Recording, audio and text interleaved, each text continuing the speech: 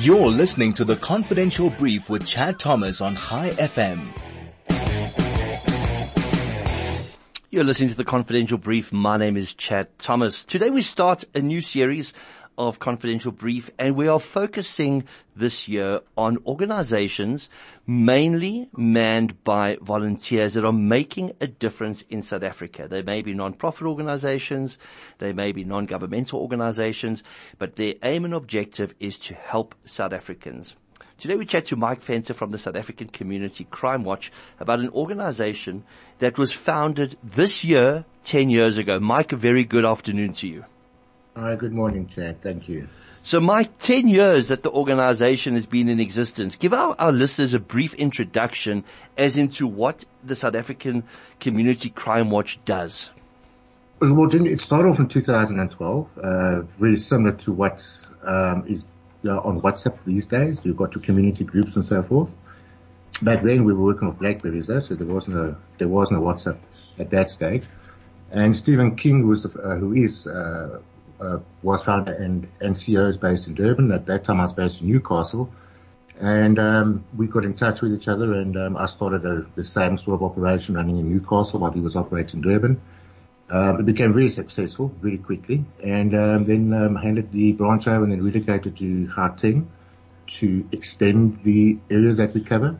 And we're now national. We registered officially with the Department of Social Development in 2015. And it was during that year as well that we started taking on missing persons cases. We were working in conjunction with other missing organizations, but we decided to go on our own. And over the years, it's growing. Now, the missing persons unit is certainly our most busiest. We handle on average about 250 cases a month. In many of these cases, we locate the missing person before having to go to flyer stage, and there's very good reasons for that, which I'll get into. But since then, it's also going into human trafficking. We get many community alerts as to warning signs and areas of human trafficking events happening. These cases we will investigate, and once we have enough information, we hand it over to the Hawks to take them from there. And then of late, especially in the last year, and I think more as COVID has kicked in, we're getting many calls now for gender-based violence extractions, where members of the community will come to us. They know a friend or a family member that is suffering GBV, and then again, in conjunction with law enforcement, we will arrange extraction and take them through to either family or some other sort of place of safety. So, Mike, what I love about your organization is that you embraced social media right in the beginning, when BBM was still a thing. When people were using BlackBerry Messenger, you found a critical use for it. And within a year, you grew to 9,300 odd members using a platform such as this. And you're now sitting on 150,000 followers that follow you via different social media platforms. Is it through these platforms that you're able to get the message of who's missing out there, and to also get the kind of assistance that you need? Is it still so community-based, or would you say it's more the interactions in terms of the relationships you've created with different law enforcement agencies? Chad, I think it's a combination of both. When it comes to our missing persons unit, we go to a flyer stage as a very last resort. So we will always try and trace that person on what we call a quiet search or a technical search. Because as soon as you go to flyer stage and that missing persons flyer gets out onto the social media network, it also works its way to the web, and it's out there forever. Once we have located somebody, either safe or sadly deceased, we will remove that flyer from our platforms. But they do get shared, and we've had many cases and we warn the families of this.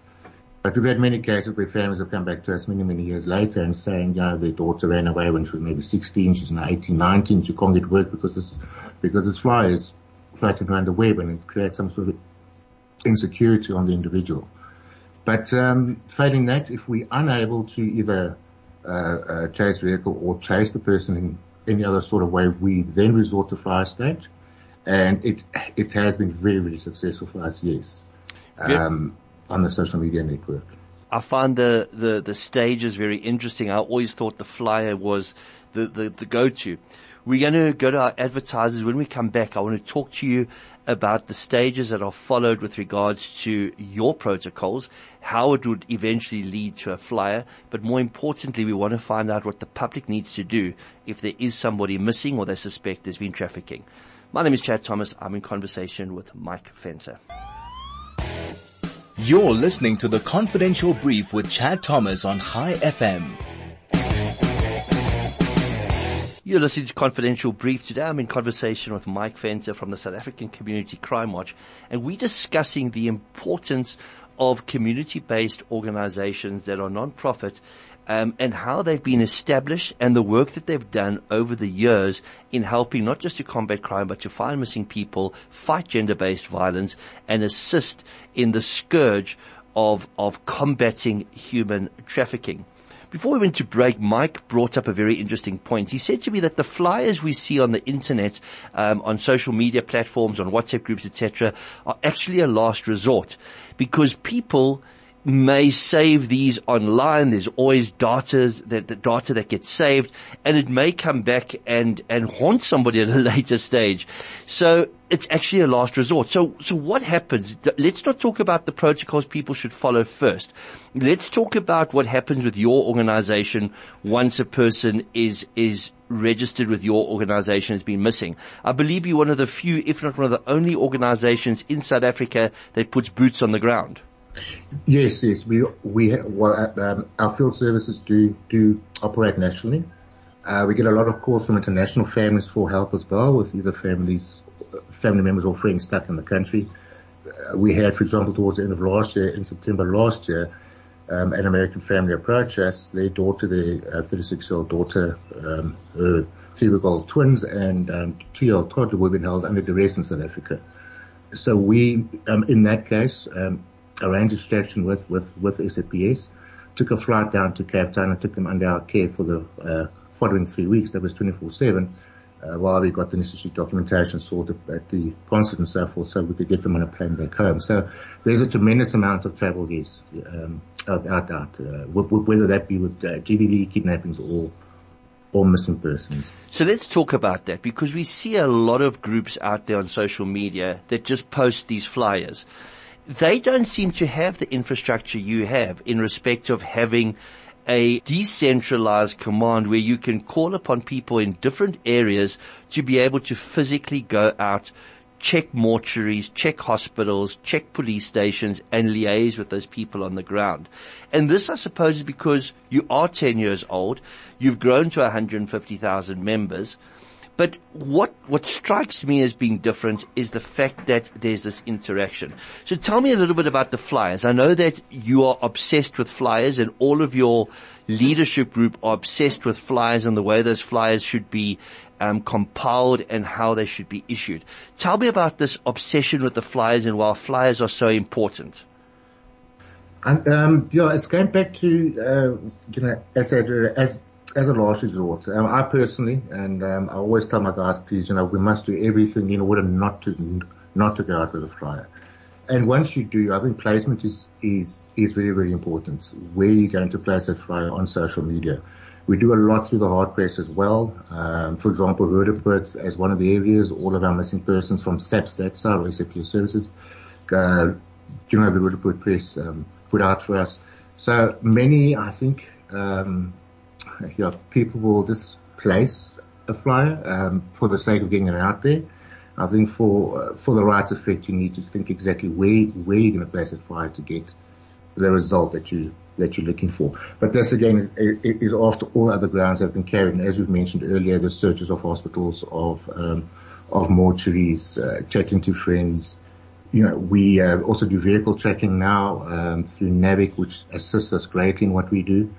Not only for the missing persons side of it, but for on behalf of law enforcement, who we assist in locating stolen vehicles and, of course, sought suspects as well. So you guys have really expanded from being a community-based organization in a specific area to having a national footprint and helping a lot of people, and not just people in respect of families that are looking for a missing child or a missing adult or somebody that's been trafficked or incidents of GBV, but you've even expanded into assisting in locating vehicles because you have this infrastructure at play. But let's go back to the crux of the organization's missing persons unit. For our listeners out there, there's this huge misconception that you have to wait 48 hours to report somebody missing. Explain to our listeners the processes that need to be followed if somebody that's close to them or that they know has gone missing. Well, first and foremost, as you mentioned, there is no waiting period, and this is in SA Police Services instruction. There is no waiting period to report a missing person. So that is first point of call. If anyone, a family member, SAPS also asks us to assist, but if a family member comes through to us and asks us, we will, if they have not opened a case, number two, insist that they do so. Only then, once that case number or operating brief number has been obtained, are we then in a position to assist. Once they need to get to SAPS with 2 or 3 most recent photos of their missing relative, and they'll be asked there to complete what is called a SAPS 55A. That is basically now SAPS getting the case underway. We then, our case handlers as such, will make direct contact with the investigating officer, and we will gain his or her permission to assist in the case. If we do not have their permission, we simply can't take it on. So we adhere really strictly to the SAPS protocols in the search of anyone missing. Generally, it's very seldom. I actually cannot think of one time where we've been turned down to assist SAPS. They always gladly accept our help. Then, based on, the actual search from our side begins in conjunction with the investigating officer. As I mentioned, we'll try to do the private or the technical search first. And if that doesn't bring about any results, we then consult with the family and the IA to say we now think we need to go to a missing persons file, which will go over all media and hard press platforms. Once the person is found, obviously the ultimate goal is to find them safe. But it often does come up. We've located them deceased in a mortuary, or we've even managed to locate victims that have been murdered and been able to point out through our sources exactly where they would be able to find the body. So once the case is closed, they then have to report back to SAPS to complete what is called the SAPS 92. That officially closes the case with SAPS, and once that's issued, it then closes it on our side as well. We'll endeavor to try and remove all missing persons flyers from, as I mentioned earlier, from all our platforms, and then replace either found safe or found deceased. And in many cases, when the victims are found safe, they're in need of placement and what have you, we work in conjunction with Unchained Our Children there, who assist us on the minors side as far as placement and that is concerned. And otherwise, we will try various safe houses. We'll see what we can do to put that person into a place of safety, or even if needed, rehabilitation. Mike, you've just described something that is so complex, and it now makes so much sense why an organization such as yours is essential in trying to assist in finding missing persons, persons who may have been trafficked, persons who are victims of GBV, and other incidents of crime. We're almost at the halfway mark. When we come back, I want to chat to you about the challenges facing your organization. You're listening to The Confidential Brief with Chad Thomas on High FM. Today we're chatting to Mike Venter from the South African Community Crime Watch and the SACCW, an organization that was founded 10 years ago to assist in crime awareness, more importantly, locating missing persons, assisting in GBV cases, and fighting the scourge of human trafficking. Now in its 10th year, it has in excess of 150,000 followers. It has team leaders throughout the country that volunteer, and it has a couple of permanent employees.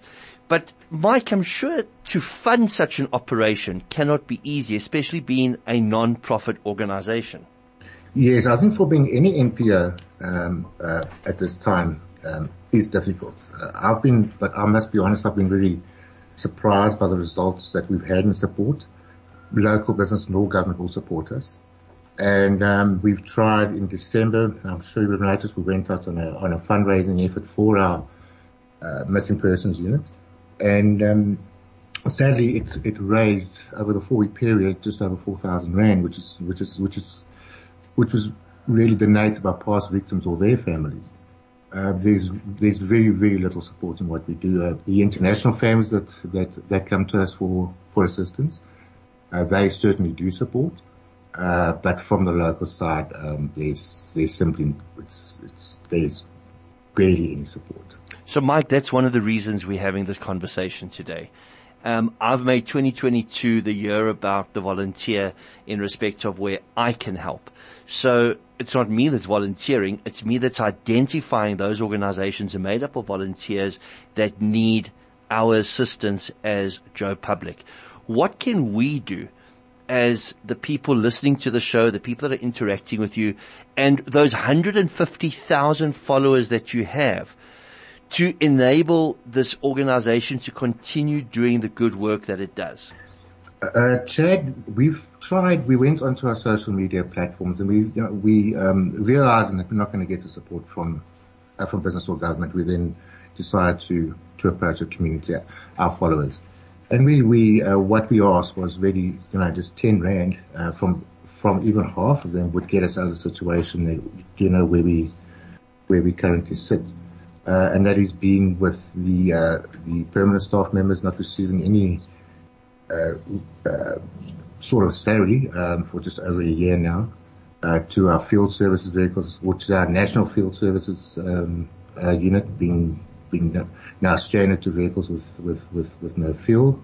We have, for example, in the case of a missing German international now resident in South Africa from Port Elizabeth, Sylvia Whittle, who we were in essence meant to have been down there to assist over a week ago already, and we just simply don't have the finance to do it.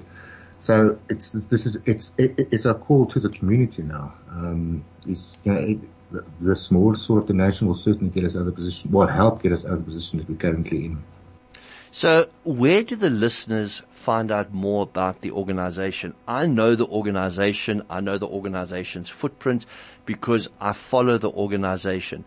But for our listeners out there, where would be a starting point for them to find out more about what your organization does and for them to see how perhaps they can assist your organization in this fight for survival? Firstly, they're welcome to visit our webpage, www.saccw.org.za, or on the various social media platforms that we have, where we reach out to our followers for assistance. On Facebook, there are a number of pages there. Many of them area bound, depending on where that SACCW branch is based. It would have, for example, SACCW Witbank, or SACCW Hillcrest. Those are area specific branches. And then, of course, on the missing persons side of operations, we have various missing persons platforms out there as well. So we're really prevalent on social media. There's the web page, and then of course we've also appeared many times on FREMIS, programs like FREMIS and hard person search. So generally I'd say social media. Tell me a little bit about the NAVIC partnership. Has this helped in being able to locate vehicles that missing people went missing in? And what is it that NAVIC does? It's helped tremendously, Jad. It has. We met up with NAVIC just over a year ago. And for your listeners, I'll just to explain, because I know you quite aware, NAVIC run a camera system which operates under automatic number plate recognition, also known as LPR, license plate recognition. We tend to go under the ANPR name, automatic number plate recognition. So what we've tested it through for a year now, basically. Blackstorm Africa, which is a company based down in Belito, who specialize in artificial intelligence solutions, sponsor us access to the NAVIC system. And what this enables us to do, and again, it doesn't only work on missing persons, but it could work for wanted suspects or sought suspects by SAPS. As soon as a vehicle passes one of their cameras, the camera picks up the vehicle's registration plate, and it gets stored to a national cloud. We are then able to see at any time or place where that vehicle is.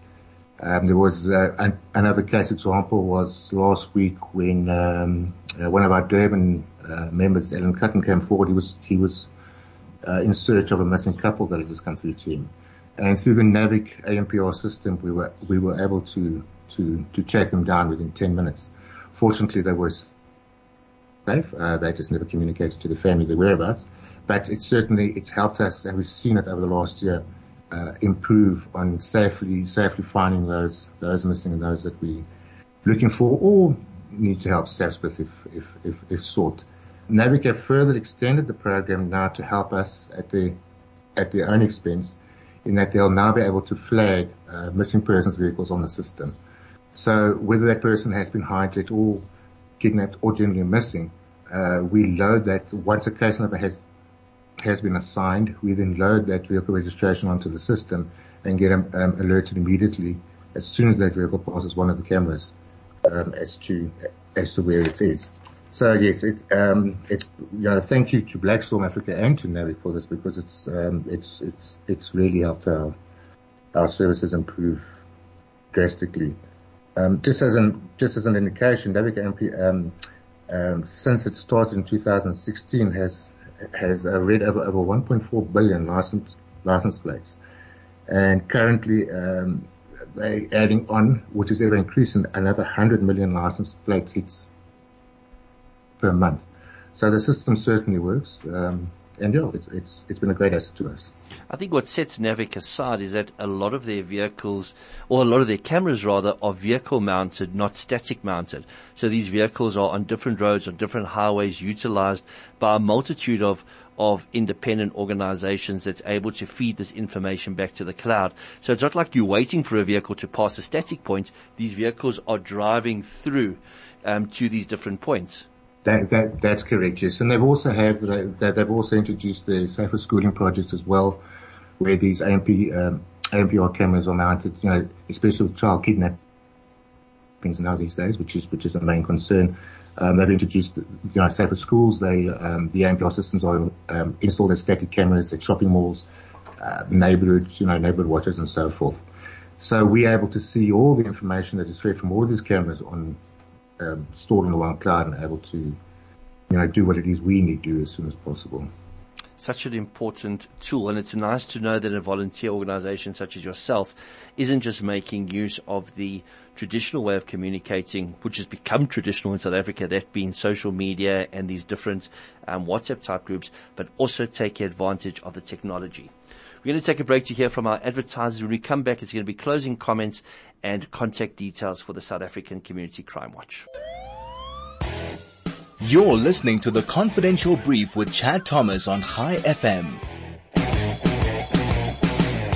Today we're chatting to Mike Venter from the South African Community Crime Watch about the important role that this organization has played the last decade in helping to locate missing people, fight GBV, and of course attack the scourge of human trafficking. Along with that, they're also involved in other crime fighting initiatives and have partnered up with organizations that are supplying the necessary technology to assist them in their mission. Unfortunately, the world being as it is at the moment, volunteer organizations, especially non-profits, are battling at this point in time to be able to sustain the service that they offer, despite the service being in such demand. Mike, for you, volunteers are important, but getting support is as important. For you, I can understand the situation that you find yourself in, because you want to continue the service, but you can't unless there is a drastic change in the way people view non-profit organizations and volunteer type organizations. Why do you think people are apprehensive to support organizations? Is it purely financial that people at this point in time have suffered through COVID, or is it just a general apathy until suddenly they need the service? Chad, your last statement, I think you hit it there on the head. We've tried various fundraising efforts, and I've seen charities, and I don't want anybody to get me wrong. I'm certainly not anti anti-animal at all, but I've seen pet food being raised where six-figure sums are raised in pet food donations, and we've been unable to obtain not even 10 rand from riding on the other event or them riding on us. I think people don't believe it can happen to them, that anybody in their family will go missing or will be kidnapped. Well, in fact, over the years, I've had 2 people that we did approach, for support, including one celebrity. And, it was turned down, and, not long afterwards, they actually did come through to us for our assistance. So yes, I think it's that belief that, people simply believe it doesn't affect them. Why must they get involved?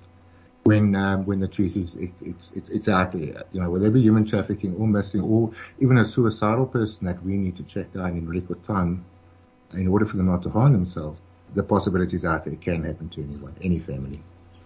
Well, Mike, we're going to be sharing all your links on our social media pages. We really wish you well. We know that the organization has done so much good the past decade, and we know that organizations like this need to grow from strength to strength, but can only do so with the support of the public.